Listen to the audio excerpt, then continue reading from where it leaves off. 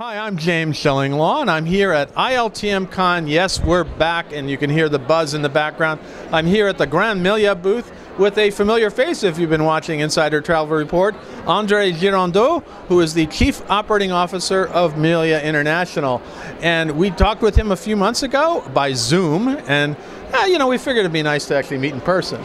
So we're going to talk about what's going on with Melia, what it's like here at ILTM Con, and you'll find out about that and more on Insider Travel Report. First of all, Andre, it is wonderful to see you in the flesh, because Zoom is just not the way to go. Right? It's not the same thing. So we're very excited to be here. We're very excited with everything that is happening. And listen, it was long due. It's been a couple of years. So I know, we all were here in 2019, and then the bottom fell out, and here we are back. And it's a pretty full show, I think. It is a full show. I think it's a statement of trust in the industry and a commitment to show that we're back, that we're better than ever, and that the whole industry is really looking forward for the future and with optimism. You know. And although we just before this we had a little blip, we had another variant come out. From your perspective, from your company, how are you addressing this situation now? Is this something we're just going to have to live with from now on? Listen, I think there's it seems to be a different point of view like every 3 months, depending on how the situation is evolving. It's true that this Delta variant a few weeks ago, prior to Omicron, was already putting some challenges on some of the European markets. So I think it's not helping. But we do hope that it's winter. I think everybody's trying to save Christmas. But I hope that as we go into the close future, things will evolve. We've had a great experience since the month of March in Mexico, coming from the U.S. customers and the Dominican Republic. And then I think that summer was probably a good summer when you compare it to 20. Certainly for Caribbean and Mexico, because that's where Americans and a lot of people are going, because you could get there, right? Well, Mexico and the Caribbean, I would say, since the month of March. And then I think that Europeans are rediscovering Europe, Spaniards are rediscovering Spain, and this idea of staycation still goes on. So we had a good summer. We had a positive summer all in all. And since then, I think since September, things in some of the main leisure capitals in Europe start evolving. So Madrid, Paris, Milan. So slowly but surely things are coming back. And I hope this is a path into the future. Right? So is 22 looking good? I think there are different speeds, I would say, globally and with the segments. So leisure-wise and bleisure-wise, it's looking good. I think we're looking forward for a strong winter on the Canary Islands if all things continue to work positively. We are in a positive pace in Mexico and Dominican Republic in general, so this should be a positive winter season. I think that all things considering, summer should be as good or even better than last summer in Spain in general terms and the Mediterranean overall. And I think that our challenge might be for some of the corporate business and the MICE business, which is more into 2023. So our vision is 2022 for some of the resorts and 2023 for some of the urban MICE destinations. I know you're trying to get in a lot of urban destinations now that you're not in. One of the things I was curious, because it really has not stopped, one thing is hotel development, right? It seems that, I think number one, there's a lot of interest on the leisure projects in general. I think everybody realizes that leisure is coming back first. And at the end of the day for us, it's all about travel with a purpose. I think that when you look at the opportunities to reunite, reconnect, reconciliate, there's so many reasons why to travel with purpose that I think that there is always a story behind travel, but nowadays even probably a more important story for families, couples, people alone to travel. So for us it's important that we continue sending this message across that our hotels, the destinations we're at, are meaningful trips, and that's important for us. Now, any hotels coming up or just recently opened you want to highlight? Well, listen, we're very excited that finally in September we reopened Mi Dubai, the Zaha Hadid project, that it's going on very well.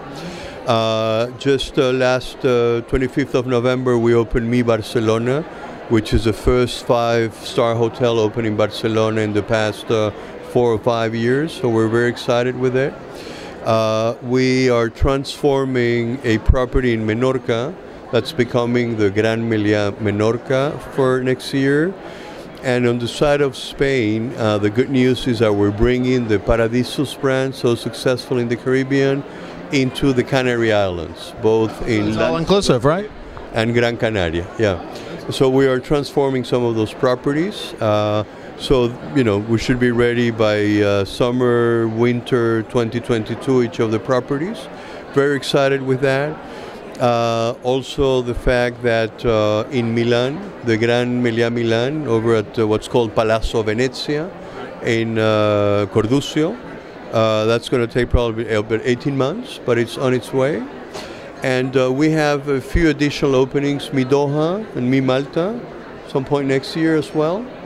And then when you look at the footprint of the company in Vietnam, which is very relevant for us. That will soon hopefully open up. Yes, we're getting ready for that. So Gran Melia Nha Trang and Gran Melia Cam Ranh are on the pipeline, same as Gran Melia Chengdu, after the recent opening, Gran Melia Chencho, I'm sorry, after the recent opening of Gran Melia Chengdu.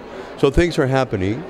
And on the side of the Caribbean, hopefully before the end of Q1, we'll be opening Paradisus Playa Mujeres, also a great project. So we're very excited. We continue with the development and the footprint. 80% of our growth is on the premium portfolio side. So very excited, very committed. So what percentage of your business is leisure versus corporate? Right now, but normally what it would be? Listen, normally we have, out of our portfolio, 60% are resorts. 40% are urban products, but out of that 40%, over 20% is leisure, right? So it's the Madrid, the London, the Milan property. So less than 20% is fully focused on corporate, which is important for us in the comeback and as business is coming back.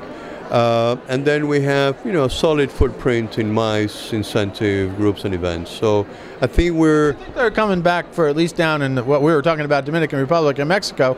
I've been to a bunch of events recently in Mexico, and people are going, especially in the travel industry, right? We have a good RFP process going on for 2023, probably back to normal pace.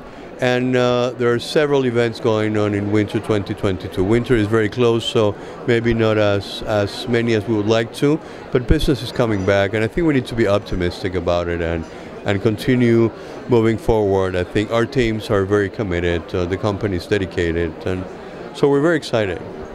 Sounds great. And now we go out to about 95,000 U.S. travel advisors, a few Canadians in there too.